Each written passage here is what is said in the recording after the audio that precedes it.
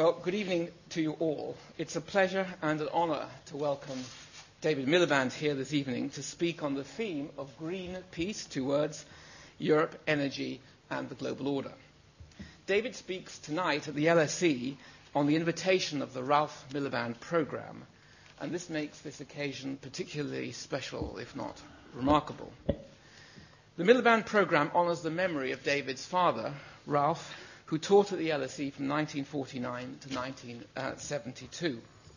The programme is funded through a generous bequest of a former LSE PhD student who was inspired by Ralph's critical vision. Ralph elaborated this vision throughout his working life in phases: defending Marxism, building upon Marxism, challenging Marxism, and then rethinking aspects of the socialist project. He pursued this project in dialogue with his wife, Marion Kozak, who I'm delighted is here this evening, as she so often is for the Ralph Miliband lectures. And he also did so in conversation with 2 lads, 2 boys, David and Ed, who happened to grow up to become cabinet ministers. Marion, where are you sitting, Marion? Hands up, wherever you are. I mean, it's one thing to have 1 cabinet minister in the family. It's quite another to have 2. So we all wonder what you fed them, or whether they're... I was wondering, looking at children's bookshelves yesterday night, whether they're Winnie the Pooh stories that I've missed, like Winnie the Pooh and the Cabinet Minister, or Winnie the Pooh and the Commonwealth. But it doesn't seem to be part of the series. But clearly something happened in this remarkable family to propel the 2 sons into leading political roles. Born on the 15th of July, 1965, David was educated at Haverstock Comprehensive School here in London. He then went to Oxford, graduating with a first-class degree in philosophy, politics and economics. That was followed by a trip to study at the Massachusetts Institute of Technology, where he completed a master's degree as a Kennedy Scholar. And he's married to the distinguished violinist, Louise Shackleton, and they also have 2 boys. I fear for those boys. I hope not. I hope you put away those Winnie the Pooh stories. David was head of the Prime Minister's Policy Unit from 1997 to 2004. Since 2001, he's been MP for South Shields. He entered the Cabinet in May 2005. The rise continues. He became Secretary of State at the Department of Food, Environment and Rural Affairs in May 2006. And he was appointed Secretary of State for the Foreign and Commonwealth Affairs in June 2007. This at a time, of course, when Tony Blair retired as Prime Minister and Gordon Brown took the helm. Labour's foreign policy record under Tony Blair is, of course, controversial. I think it's fair to say that. There were many positives on global development issues, the support of UN reform, a New Deal for Africa, among many other significant policies. Against this, of course, there was controversy surrounding the war in Iraq, the war on terror, which raised many serious questions in many countries about Labour's foreign policies and allegiances. Despite this legacy, the UK still is, of course, a significant player in international politics. The challenge and opportunity facing a post-Blair government, I believe, is to jettison some of the worst features of past policy, build on the substantive achievements of the last decade, and there are many, and to develop new thinking and progressive policy responses to meet the international policy challenges in the years ahead. And here's the point I want to get to. There is no better person, in my judgment, placed to respond to this challenge in the government today than David Miliband. He will speak for 45 minutes. There will then be questions. But please now join me in giving him a very warm LSE welcome.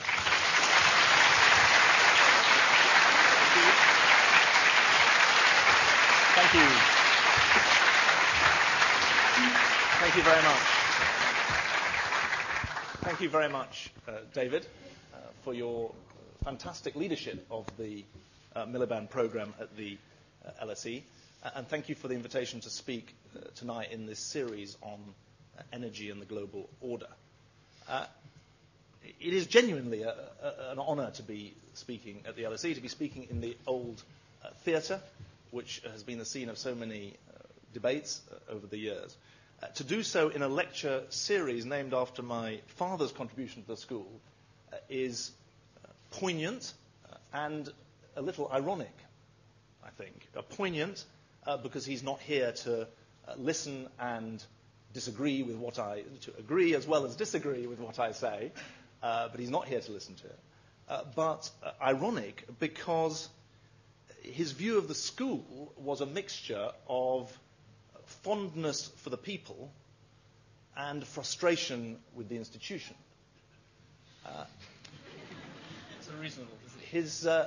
His view of the Labour Party was also a mixture, not of fondness and frustration, but frustration and despair.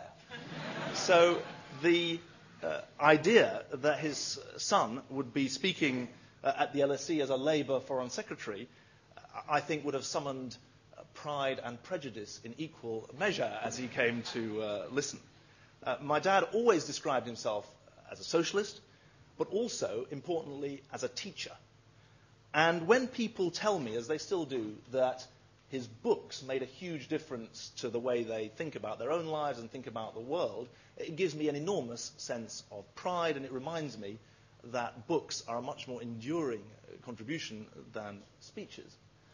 But people also tell me that they remember his classes at the LSE. And they remember that he was a teacher determined to engage the minds of his students.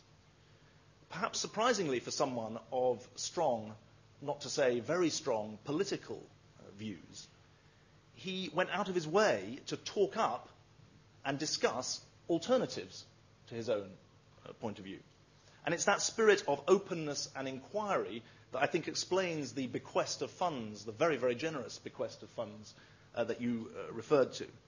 And it funds today books, scholarships, and this lecture series in my dad's name. And David, you have done a brilliant job in giving leadership to this program, and the fact that there should now be next year's series already in the planning, I think on sustainability and social justice, or social justice and sustainability, I think speaks well, not just to the strength of the program, but actually to the links with this year's topics. I just want to say a word about the origins of the program, because I think they're important. It's funded, as you say, by a bequest from an LSE student.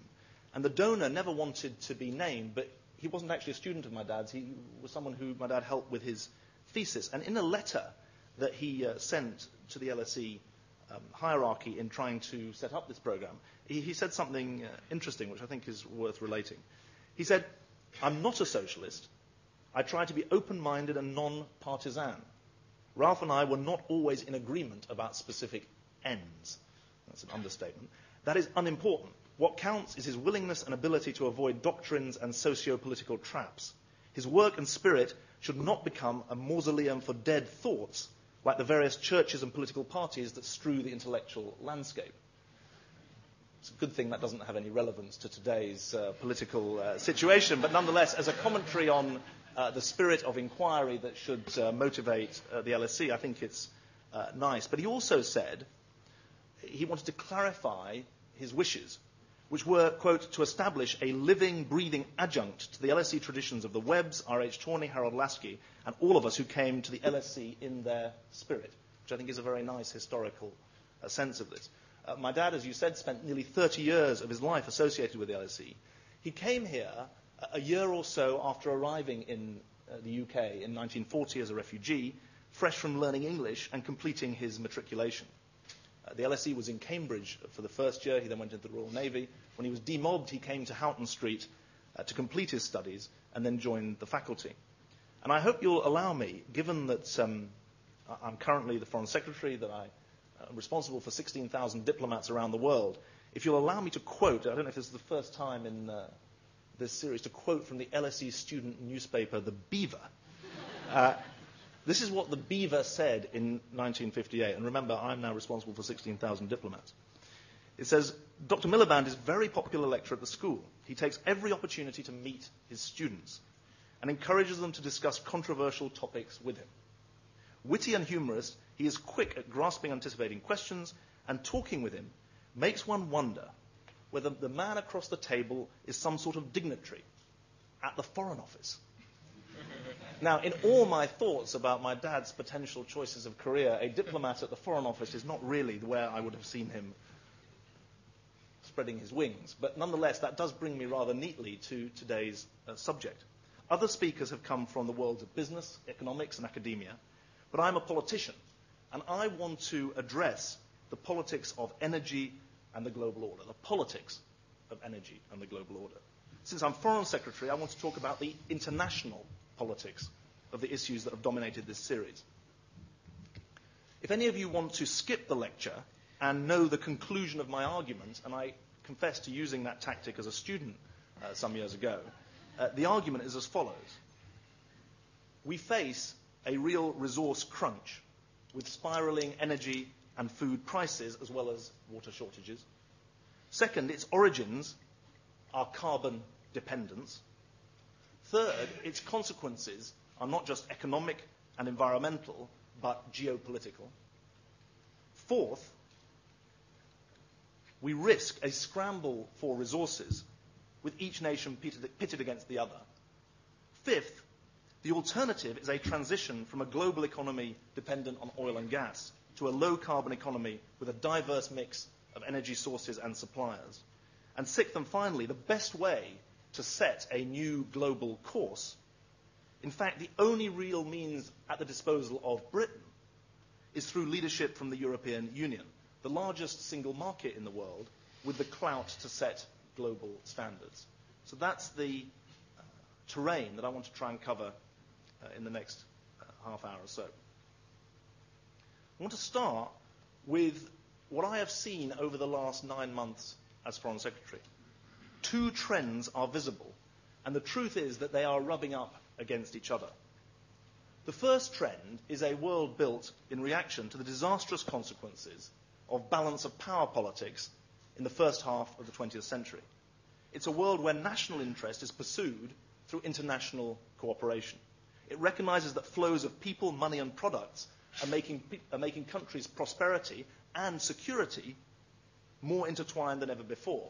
It accepts absolutely critically that to address the shared threats we face, from financial instability to nuclear proliferation to climate change, we need to work together through shared rules and institutions, from the EU to NATO, the WTO, and the UN. But that trend, that view, that philosophy even, is challenged by a second one. And that second trend is a world where national interest is still pursued through competitive rivalry. Notions of interdependence and multilateral cooperation are dismissed as a passing fad. International relations is a zero-sum game where nations compete for power, not collaborate to meet shared risks. And from trade to nuclear proliferation, the danger of this approach is more insecurity. I want to emphasize one thing really importantly. These are not competing visions of, on the one hand, an international interest, and on the other hand, a national interest. They're two different visions of how national interest is pursued in a world of interdependence, which has been an important feature of this series. Now, for much of the last decade, we've spoken, perhaps in a glib way, as though cooperation, the first course, will win out over competition. We've tended to see globalization as somehow an inevitable or ineluctable force sweeping all before it. But the truth is that the globalization of the 21st century is as fragile as the globalization of the 19th century, which famously ended on the streets of Sarajevo in 1914. Then as now, there are big gains from globalization, but they're often invisible. And I believe that then as now, the gains are often invisible, but the pain is often very, very visible indeed, and it's often short term. And what's interesting about this lecture series is that the resource crunch that we face is the fulcrum on which this all turns. If we fail to address the problems of scarcity and high prices in respect of fuel, food, and water, then the traditional paradigm of balance of power politics threatens to return with a vengeance. But if we succeed in finding new and innovative ways to meet the growing demand for natural resources, then the newer paradigm of cooperation and collaboration can win out. And that's really what I want to go through this evening. Let me start with what's driving the resource crunch, because I think it's important to be clear. First, a richer, more crowded world is propelling a surge in demand for natural resources. The global population going up to 9 billion by 2050, an increase in the size of the global population equal to the total global population in 1950. As Michael Clare pointed out in his lecture in this series, The world is facing the most rapid and largest build-up in the demand for resources in modern history.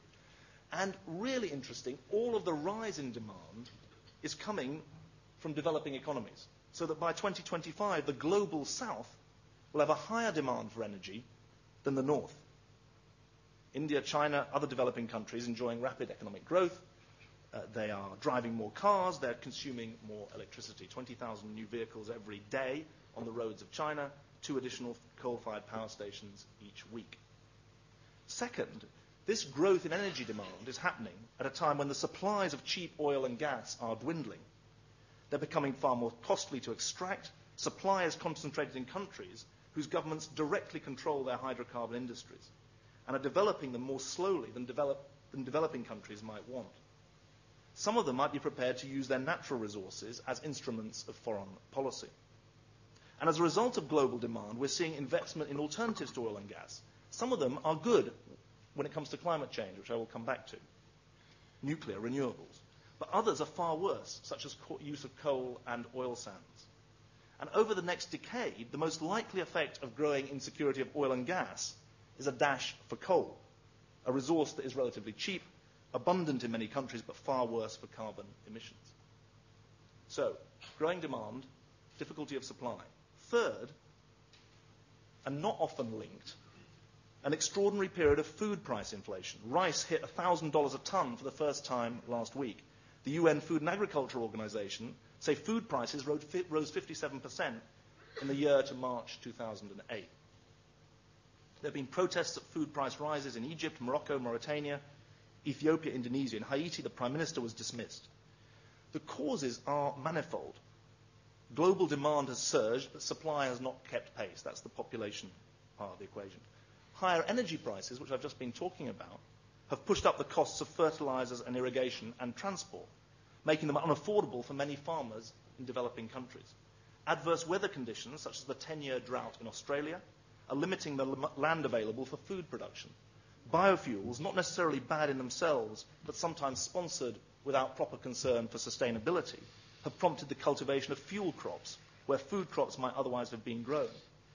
Meanwhile, trade barriers, protectionism, subsidies in the developed world make it harder and harder for poor people in developing countries to get the capital investment that allows them to produce the higher quantities that they are capable of. That's why the World Bank estimates that we face a food crunch as well as a fuel crunch. And it's why Gordon Brown has written to the Japanese Prime Minister as chair of the G8, proposing an international strategy to address both the immediate hardship and the medium-term challenges. There's a fourth aspect of this that I think is not given proper attention, including by me. 500 million people live in countries chronically short of water. By 2050, this figure is expected to rise to 4 billion. In northern China, a sinking water table means wells need to be dug much deeper and more pumping capacity installed. A falling water table and lack of power to run pumps has led to serious shortfall of drinking water in Dhaka, the capital of Bangladesh. Irrigation is becoming more difficult. So, those four factors together bring economic and social consequences, but they also bring geopolitical consequences which have to be of concern to foreign ministers. The main energy consumers, in particular the US and China, face the prospect of competing for limited resources. And there's already a scramble in Africa, the fastest growing source of new oil in the world.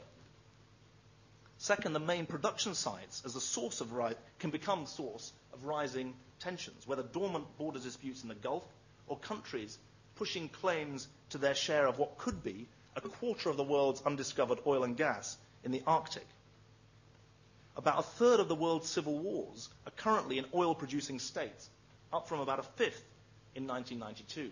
And that in a world where there are fewer wars going on now than any time in the last 50 years.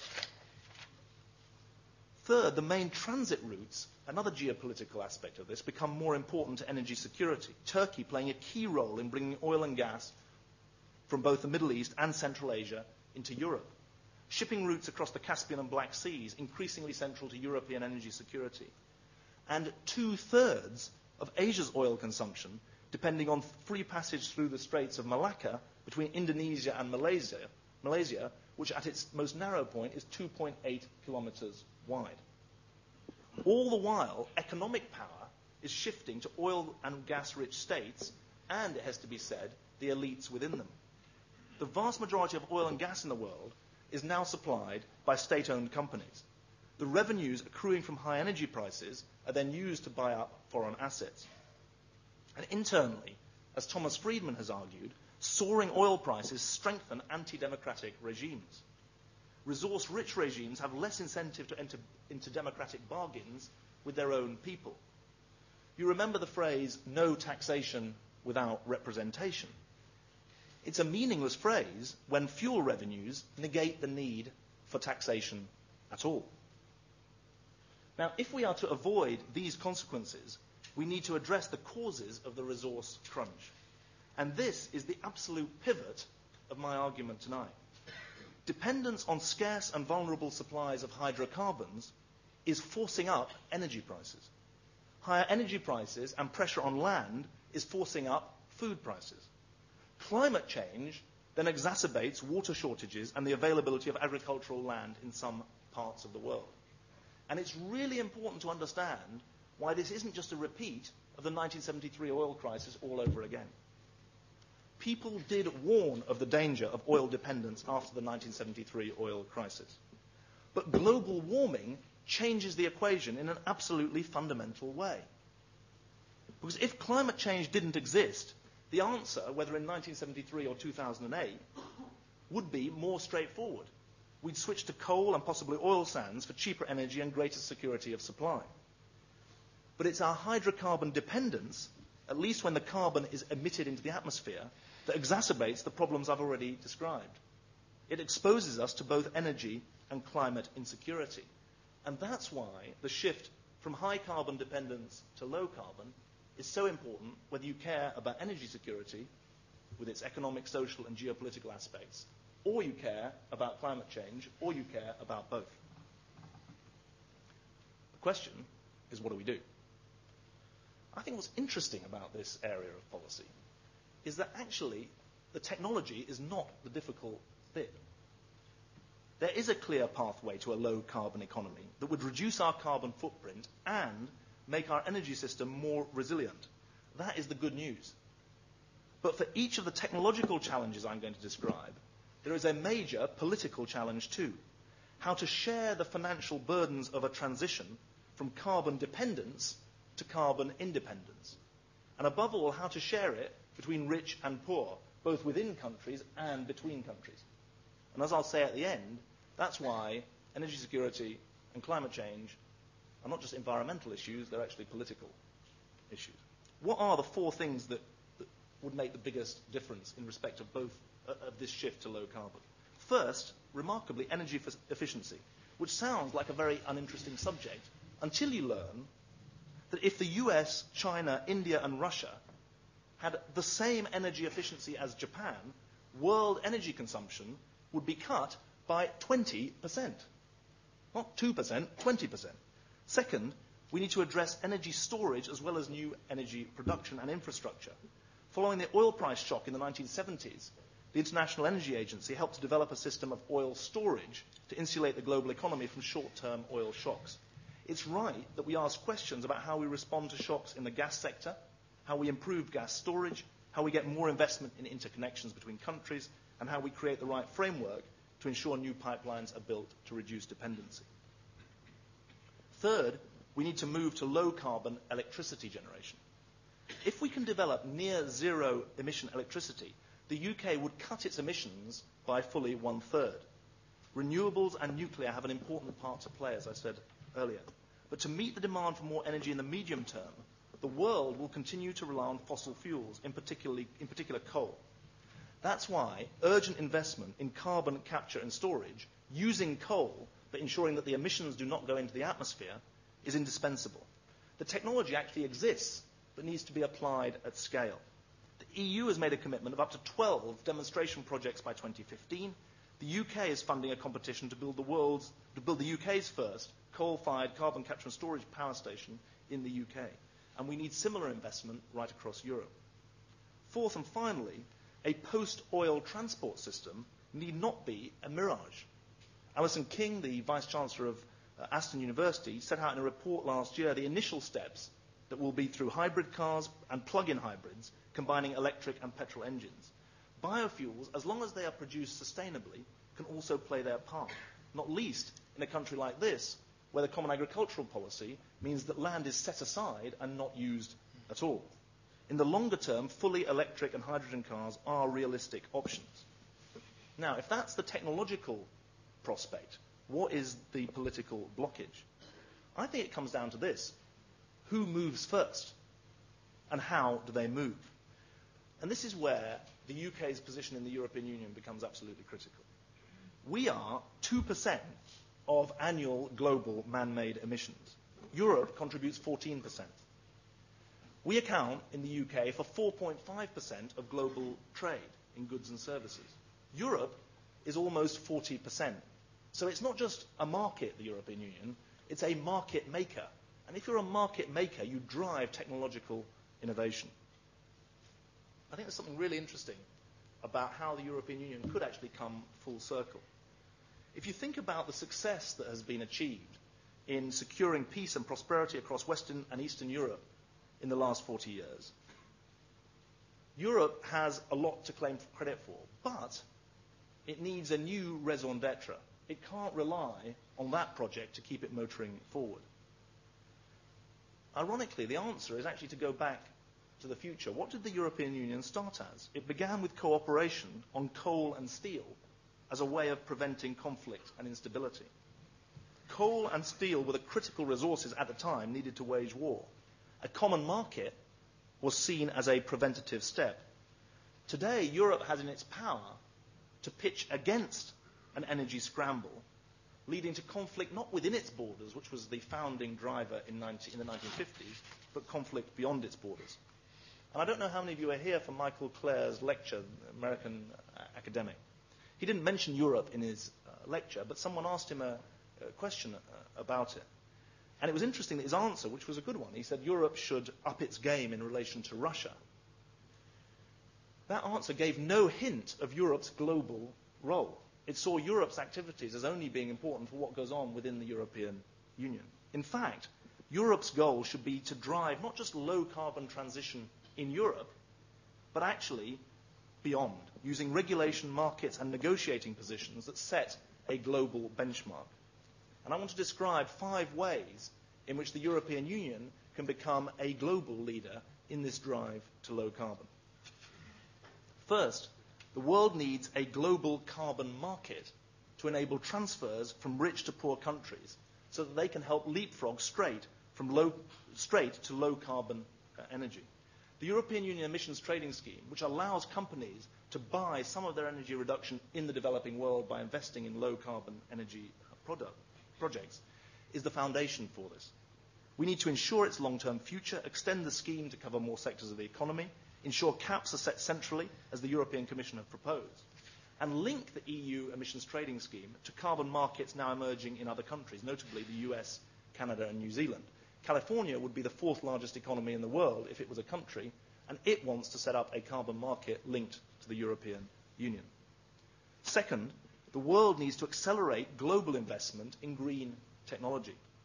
And the EU has, I think, the critical mass to do this. EU standards and regulations can mobilize capital investment in new vehicles, power stations, and appliances, bringing down the cost of deploying low-carbon technology across the world. And it's important to understand why a carbon market with a carbon price, necessary though it is not sufficient. In 1981, it was widely assumed that oil prices would continue to rise. Instead, prices dropped steadily and investment in alternative energy sources tailed off. However high the carbon price at any one time, uncertainty deters investment. That's why alongside emissions trading, you need long-term targeted regulation. That means following through on the European Commission's commitment to reduce the emissions from power stations. It means setting ambitious long-term regulations for the car sector. And it means regulation as in the Japanese Top Runner program, where minimum standards are ratcheted up year by year by year to the level of the greenest products every few years. And interestingly enough, that's what's happening in the British housing sector from now until 2016. Third, I believe the world needs open global markets in agriculture and increased global investment in low-carbon R&D. The developed world's agricultural policies, currently cost developing countries about £17 billion each year, 5 times the amount of overseas development assistance spent on agriculture. The EU budget and the common agricultural policy must be defined for a new purpose, because the truth is that despite reform, the EU budget carries more baggage from the past than innovation for the future. The wrong response is to hunker down, reiterating arguments from the 1950s and 1960s about food security to justify the common agricultural policy as a model for the future. Instead, we need continued liberalisation of agriculture, allowing market forces and the price mechanism to play a greater role globally in gradually matching supply and demand and avoiding sudden dramatic shortages and wrenching adjustments. As part of that, we need to ensure that the EU budget review, which will set the financial perspective from 2013 to 2020, aligns spending to priorities and ensures spending is only used as a policy tool when it's the best tool to use. And a greener EU budget is an important part of that.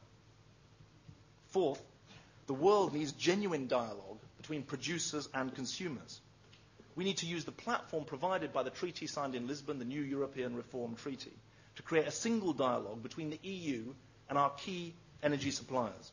And what's interesting is that when you stop thinking about the EU as being dependent on others' supplies and start thinking about the EU as a market for others' supplies, you get into geopolitics very, very quickly indeed. Energy security is one of the most compelling arguments for Turkish accession to the European Union and demonstrates why it's so important to drive this process forward. The EU-Russia dialogue is critical to energy security too. We're stronger if the EU speaks with one voice and engages multilaterally rather than bilaterally 27 times. And the EU-China dialogue is critical to moving to a low-carbon economy, a low-carbon alliance, in fact, between the world's fastest-growing economy and its biggest market. The fifth way in which the European Union can shape the global context deserves a lecture of its own. It's how the world gets a global deal on climate change for the period after 2012. And I think the EU has a critical role to play in that. Its commitment to cut by 20% and 30% if others do as well, its emissions by 2020 on 1990 levels is the right way to start. But as I say, that needs a lecture of its own.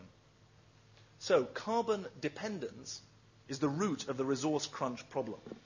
Low carbon is the heart of the answer, not just to climate change, but also to energy security. And it's the best route for protecting and promoting a liberal international order, which has been the basis of our peace and security for the last 60 years. I focused, David, in my speech today on the geopolitical impact of our continued dependence on hydrocarbons and the challenges we face in forging an alternative path. But I've called my speech Green Peace, Energy, Europe and the Global Order, because I believe that the transition to low carbon promises not just environmental and economic dividends, but significant geopolitical advantages as well. A world in which we succeed in building low-carbon economies and curbing greenhouse gas emissions is a world in which power and resource wealth is dispersed. It's a world in which we mitigate the worst effects of climate change and work together through shared rules and institutions to prevent or manage water and food shortages peacefully and minimize the conflict and mass migration that they are now predicting. It is, in short, a world of order where shared rules are the basis for positive interdependence and for our continued stability and prosperity. Now, what's interesting is that no sane person could be opposed to this, but it is actually the subject of ferocious political debate. And the reason is that the ends are less consensual, that the means are less consensual than the ends.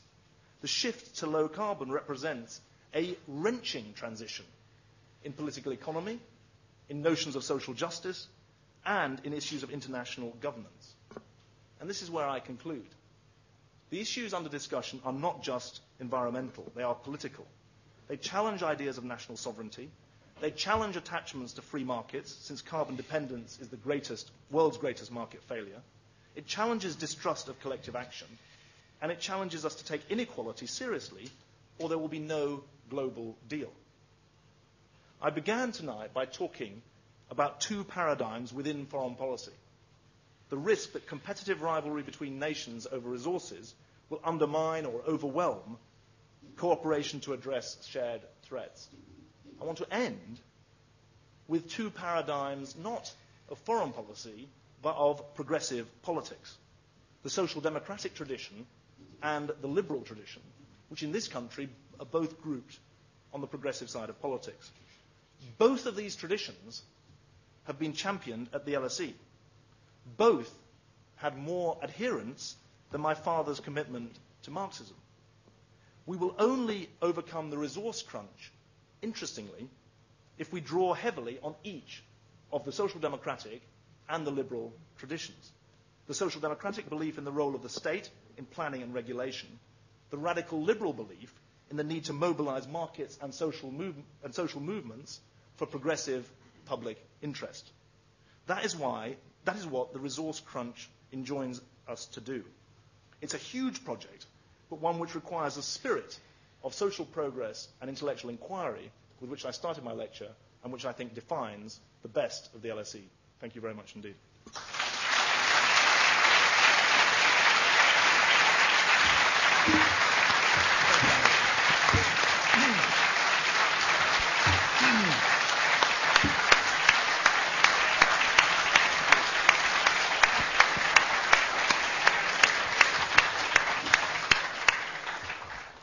David, I think it's very rare to hear politicians combine three things: analytical rigor, openness to diversity of ideas, and ideas from all quarters, as it were, and a passion for change.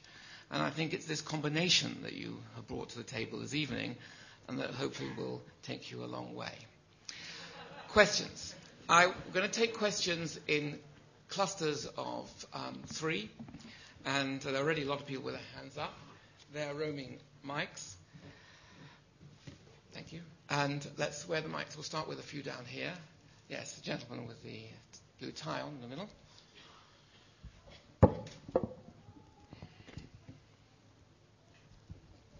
Thank you very much.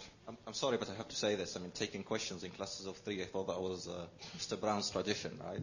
It's my tradition, so let's get to the question. He normally does it so that he doesn't answer any of them.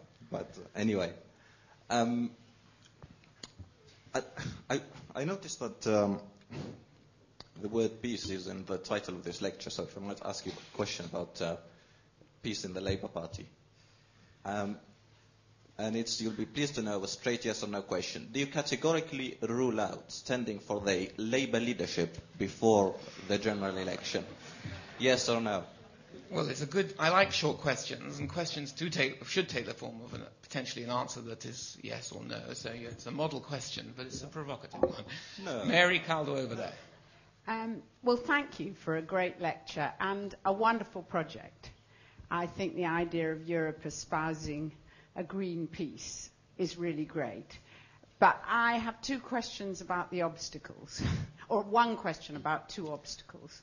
One obstacle is domestic politics. What we've seen over the last week is Boris not introducing the 25% extra congestion charge, and concerns about keeping fuel taxes high, and Hillary Clinton offering a fuel tax break.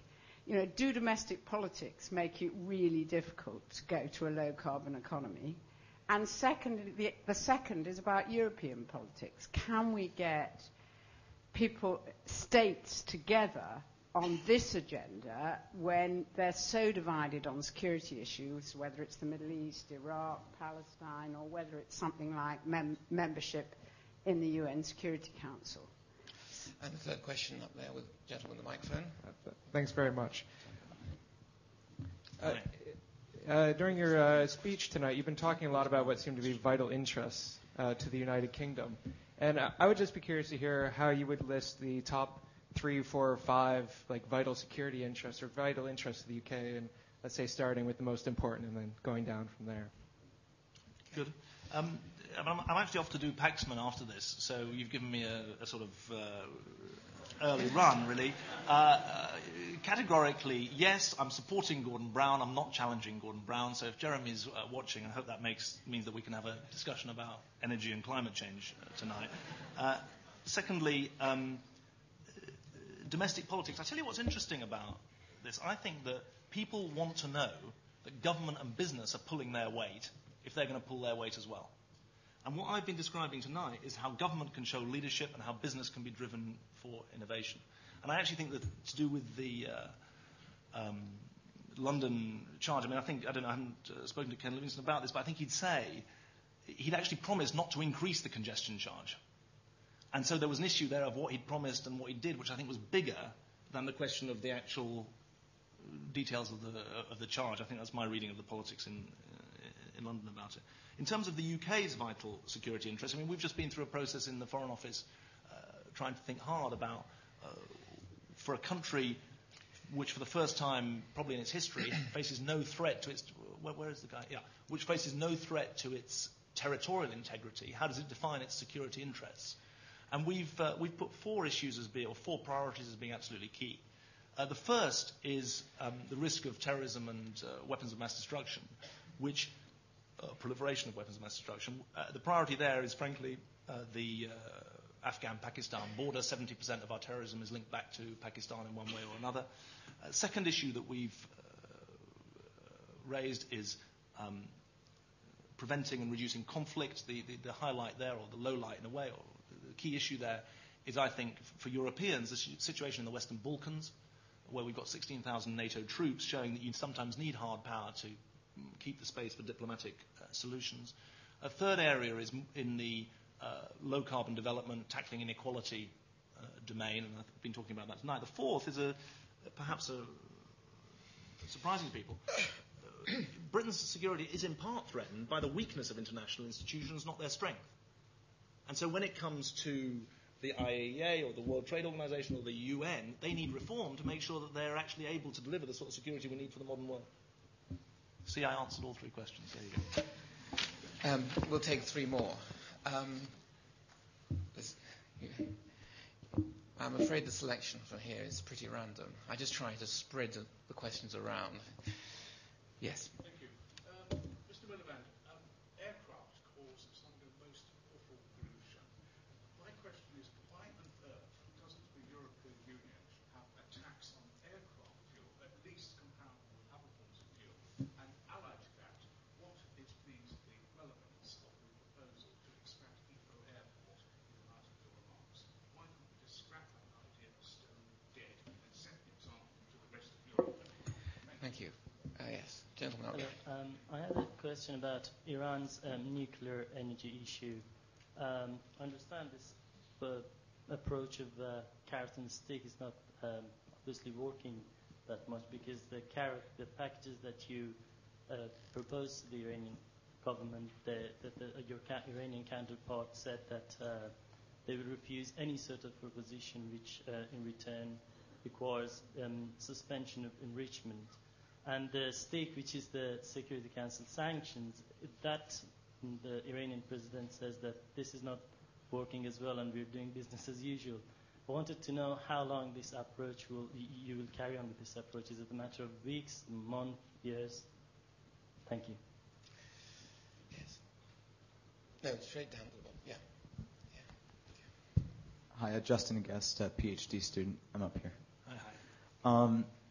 I think that you made a good point about how oil is often nationalized in a lot of countries, but the use of carbon and sometimes the provision of it is actually privatized. So I was wondering, do you see the private industries that often are involved in the production and consumption of the elements that you're talking about, do you see them as rational actors who simply need to be incentivized to work inside this kind of program, or do you see them as partners that need to be or held responsible in a certain way? And if so, how do we hold their feet to the fire under this kind of plan? Mm-hmm.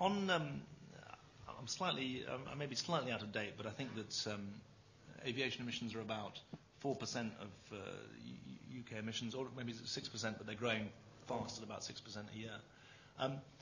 I think that the key is to make sure that there are proper principles applied of the recognition of the environmental cost across the range of the economy.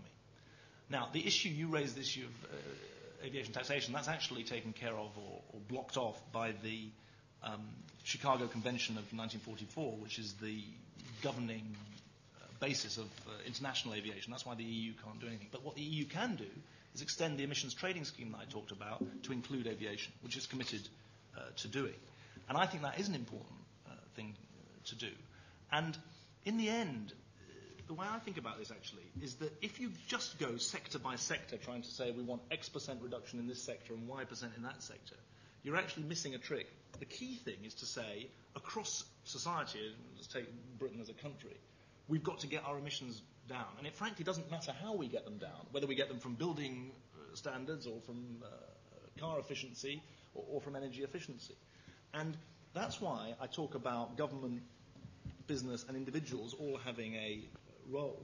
And it seems to me that you can't centrally plan the reduction. What you can do is mandate the level of the reduction and then ensure that you have the right systems. And this comes to the third question. You have the right systems, both of incentives and partnerships, which is what Nan asked about. But I think that is the right way to do it. So I don't think you just take one. You don't want to get in a position where you're saying one sector has to have this much reduction, another sector has to have this much reduction, because you end up in a sort of Soviet tractor production system. What you want to be clear about is that between now and 2050, we need at least a 60% reduction in carbon emissions on 1990 levels. You've then got to be clear about the budgetary periods up to that. But frankly, it doesn't matter what the balance is. Let me answer the third question, and I'll come back to the first one. I mean, you said, should they be incentives or should they be partners? Should there be incentives for people to act rationally, or should they be partners? I think they should be rational partners. I hope that's not too political an answer, but essentially, I think if it's government's responsibility to set the regulatory framework, and what business wants to know is what's the long-term regulatory framework within which it's going to be operating. So for house builders, they want to know what energy efficiency standards they're going to need. And they need to know them over the long term because you're building houses for the long term. Ditto in respect of cars, you need to know it for the long term. And all of my experience is if you're clear and credible about your regulatory framework, then business will actually innovate like crazy and probably compete to be the first to get to the standard, be it environmental or other, and actually get you there quicker. I mean, on Iran, I think that, and I think you were sort of saying it then, how long will it take? And what I would say is the choice is for Iran, really. I mean, the Middle East has got enough problems without a nuclear arms race in the Middle East. And that is what is at stake here. And I think we've been right to say that we take our non-proliferation responsibilities as permanent members of the Security Council extremely seriously. But we also know that Iran has rights as well as responsibilities. And the problem is that when it's not fulfilling its responsibilities, it can't be expected just to claim its rights. And so we made an offer in 2006, the P5+1, the 5 permanent members of the Security Council plus Germany. We made an offer in 2006. We met in London, the 6 foreign ministers, on Friday. And as I announced after the meeting, we're re-engaging with the Iranian government because the UN Security Council has just passed its 4th resolution on this issue. And for all that people talk about adhering to international law and international and beefing up the UN, here's a chance. 4 resolutions have been passed. The requirement for Iran to fulfill its obligations under the previous resolutions is from now until the 2nd of June. And I think it's right, therefore, that we reiterate to the Iranian government and review. We talked about reviewing and refreshing the offer that we made. And I think that's the right thing to do because we have no quarrel with the Iranian people. And we have no quarrel with a sustained and serious dialogue about how Iran meets its energy needs. But what is not tolerable, really, is for Iran to have a uranium enrichment program, but no civilian nuclear power stations to put it into. Because it doesn't take a suspicious mind to ask, why have you got a uranium enrichment program if you haven't got a civilian nuclear power program? And that's the essential case that we're making. But it's not a quarrel with the Iranian people. And I think that we've not released the contents of what we're writing to the Iranian government because we want them to address it in a serious way. Yeah? As long as they're not Gentleman at the back. Isn't the best solution to the problems that you've outlined the world to reduce the population explosion and ultimately to stabilise the population at a lower level than at present?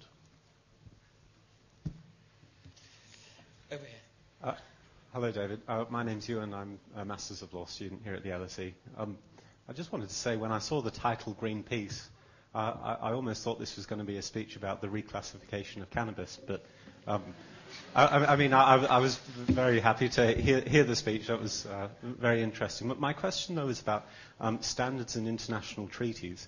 And particularly, I know it's a bit different to the climate change debate, but what do you think about the idea of putting environmental standards and also labour standards into the WTO treaties? This is something that's come up in the American election debate, particularly when the Democrat Party... And briefly at the back. FCO invited the Syri Sudanese official last week, Alor and Mr. Mustafa Al-Nafi, regarding the Darfurian issue. What message had been told to them?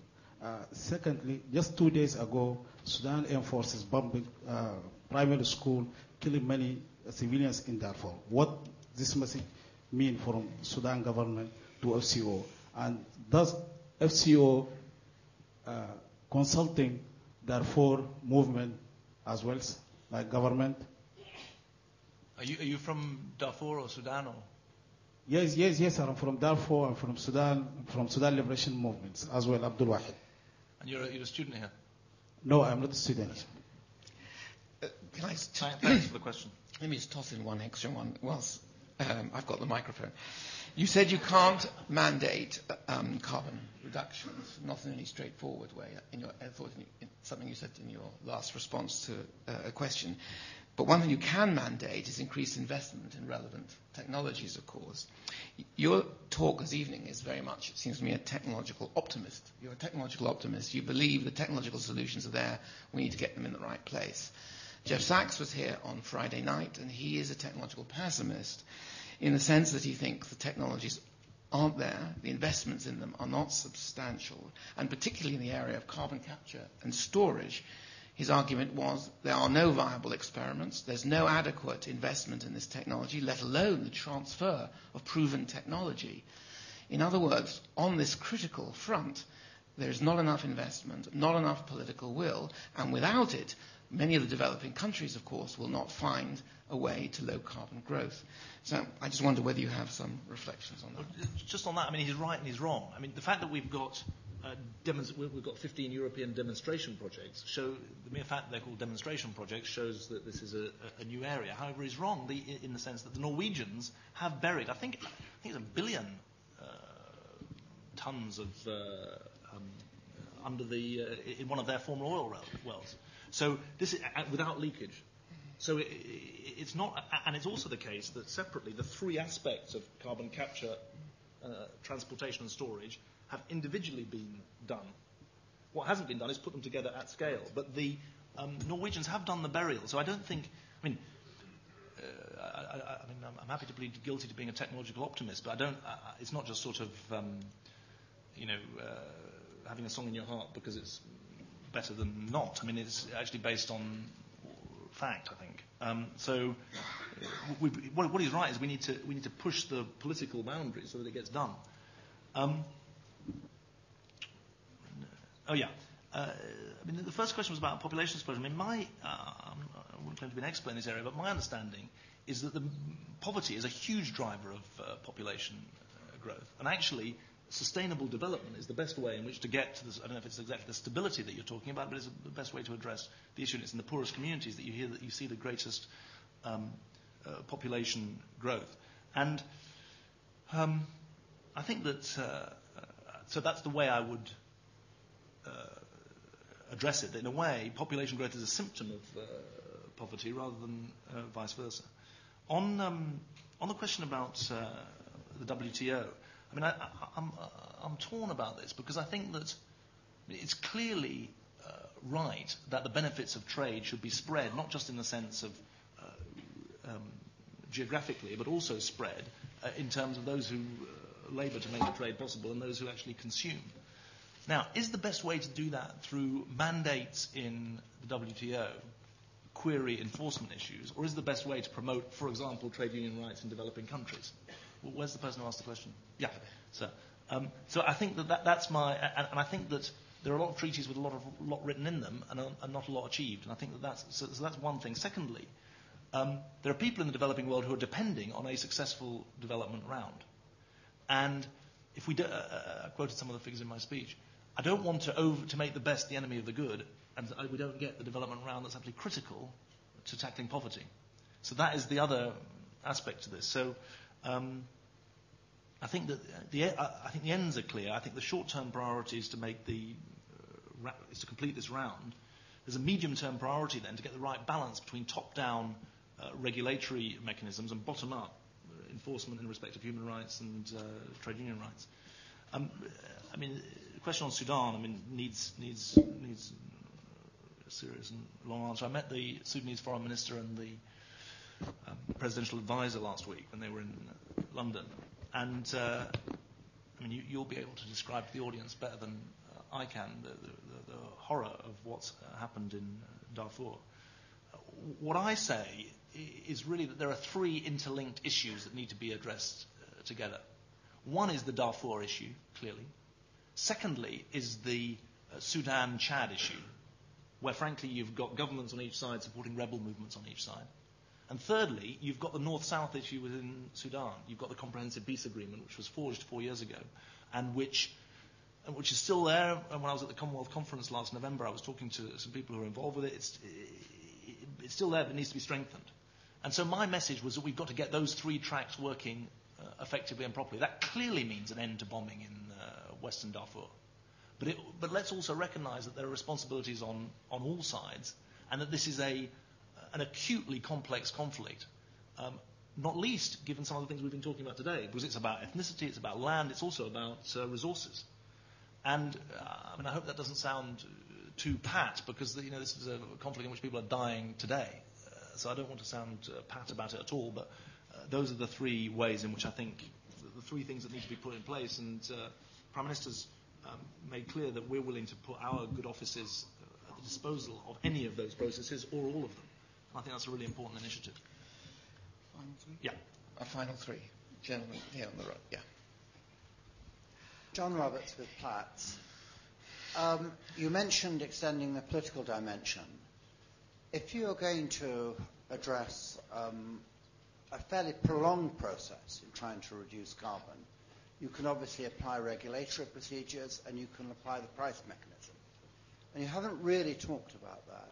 And I don't think you've really talked very much about how hard it's going to be for ordinary people to accept the likelihood that they will have to spend far more for the energy that they consume in order to protect the environment. I'm not saying that this is wrong. I'm merely saying you have a very tough fight in your hands, and at some point you're going to have to take that fight to the public, and it's a very difficult argument to get across and to win. Yeah, thank you. Young woman up here. Thank you. Well, you mentioned a set of strategies related to the technological innovation, and it was very much focused, it seems to me, on the UK's role, actually, within the European Union. And I just wonder whether it was possible, actually, to elaborate much more on the geostrategic dimension of it. It seems to me to perhaps talk about the UK's specific political strategies to deal with countries that concentrate actually oil and carbon resources. How actually the UK is going to deal with countries that concentrate these resources and use them as an instrument of foreign policy. Thank you. Yeah, if I may take your apologies before I start, I'd like to rewind the clock a little bit for David. Given the local elections that has taken place and the mayor election, you have lectured previously about hard and soft powers. Are you having any ideas about that any further, or given up about it or something? And secondly, you also talk about investments in alternative energy and greener energies. How can we part companies from traditional correlations between oil industry and armament, given that they're producers, they're suppliers, they're consumers, and the subsequent effects? I didn't understand the last part. Just say the last part. The last one is about greener energy and alternative energy. How can we part company from traditional relationship of the oil industry and armament industry? Okay. Look, there are many, many people who want to ask questions, and actually, David, I've rarely seen so many people wanting to engage with you and raise questions. I'm sorry this is the last round. There are other events this evening that David is committed to. You can also watch him, of course, on television on Newsnight later on this evening. But I think this LSE audience has prepared you reasonably well. And clearly there's more ammunition there if we only have time. But David, do you want to finish off? Thanks. Good questions. I mean, I think, though, look, oil has today broken the record, $121 a barrel. And you said we're going to have to persuade people to spend more to protect the environment. Today, they're spending more to hurt their environment. They're spending more every time they go and fill up at the petrol station. They're spending more every time they go to the supermarket. Which in part reflects transportation costs, etc. So I think the argument is different. The argument in respect of energy efficiency is actually you're saving money, not spending it. And I think we've got to turn this round. And where I agree with you is we've got to take Nick Stern's analysis of how investment in climate change is cheaper than living with it from a global level down to a more specific level. And I think that is the key. But we cannot say on a day when oil has never been more expensive that it's going to be protecting the environment, it's going to cost more. It's the current carbon dependence that ends up costing people. And in a way that really, I didn't quite understand what you said before, David. I mean, just so I'm not misunderstood. Governments can mandate carbon reduction. And we have, and we will. And we're legislating for it. The first country to do so. There'll be 5-year budgets for carbon reduction. What I was saying was I don't think it then makes sense to say each region of the country should have its own. You know, that in my constituency in South Shields, you should be given this much reduction to do, and that in this sector of the economy, you should be given this much to do. What we've got is a national choice about how, between government, business, and individuals, you get your reduction. I mean, that relates to the third question. I mean, I think hard and soft power, let's leave for another time. But I hold to the view that in the end, the business community are rational actors in this. And if they're clear about the rules under which they're going to have to operate, they will innovate their way to make profit under those new rules. And the bigger those rules in terms of the market that they cover, the more effective they are. And that's why the UK is part of a single market, really, and it's a single market for 175 million people, and it has an opportunity because it's 40% of world trade to set global standards, not just European standards. So, I mean, that would be my argument. I mean, I'm not sure I understood completely. I didn't understand completely the aid part of the second question, but in respect of how countries adapt or address these issues. I mean, it's complicated. Immediately when I talked about how the oil production is often in state hands. Now, actually, I welcome sovereign wealth funds coming into this country. I think that's a good thing, not a bad thing, because I think it binds them into an open international system.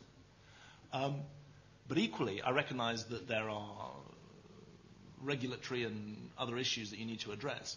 And that's where I think the European Union becomes important for a country like ours. I'd actually like to see other parts of the world replicating the regional alliance that's been built in Europe. And if you see what's happening in parts of East Africa, if you talk to some of the people who are involved in ASEAN, they're interested in actually following a European example. And in respect of our energy security, I think the case for a European approach is absolutely overwhelming because we get picked off one by one. I won't name any of the potential partners that we've got, but in the way I described, if we are 27, we're actually stronger. And what's interesting is that the last two what are called informal meetings of European foreign ministers. An informal meeting means that you wear a suit and tie, but you don't have an agenda in quite the same way as a formal meeting where you wear a suit and tie and you have a very detailed agenda. But at our informal meetings, we've spent, on each occasion, in September last year in Portugal and then last month in Slovenia under the Slovenian presidency, we spent 3 hours on each occasion talking about, effectively, a common energy policy. And I think that's the way of the future, really. Well, it remains for me to say two things. One, to ask you, the audience, to remain seated until the Foreign Secretary has left the room. And secondly, it remains for me to thank David Miliband very much for a lecture. I think in the spirit of his father's critical vision, combining, as I said, as a rare combination of analytical rigor, passion for change, and so on. And I think it's that combination that is very potent, and we can only wish you well in pursuing and advancing this agenda. Thank you very much. Very good.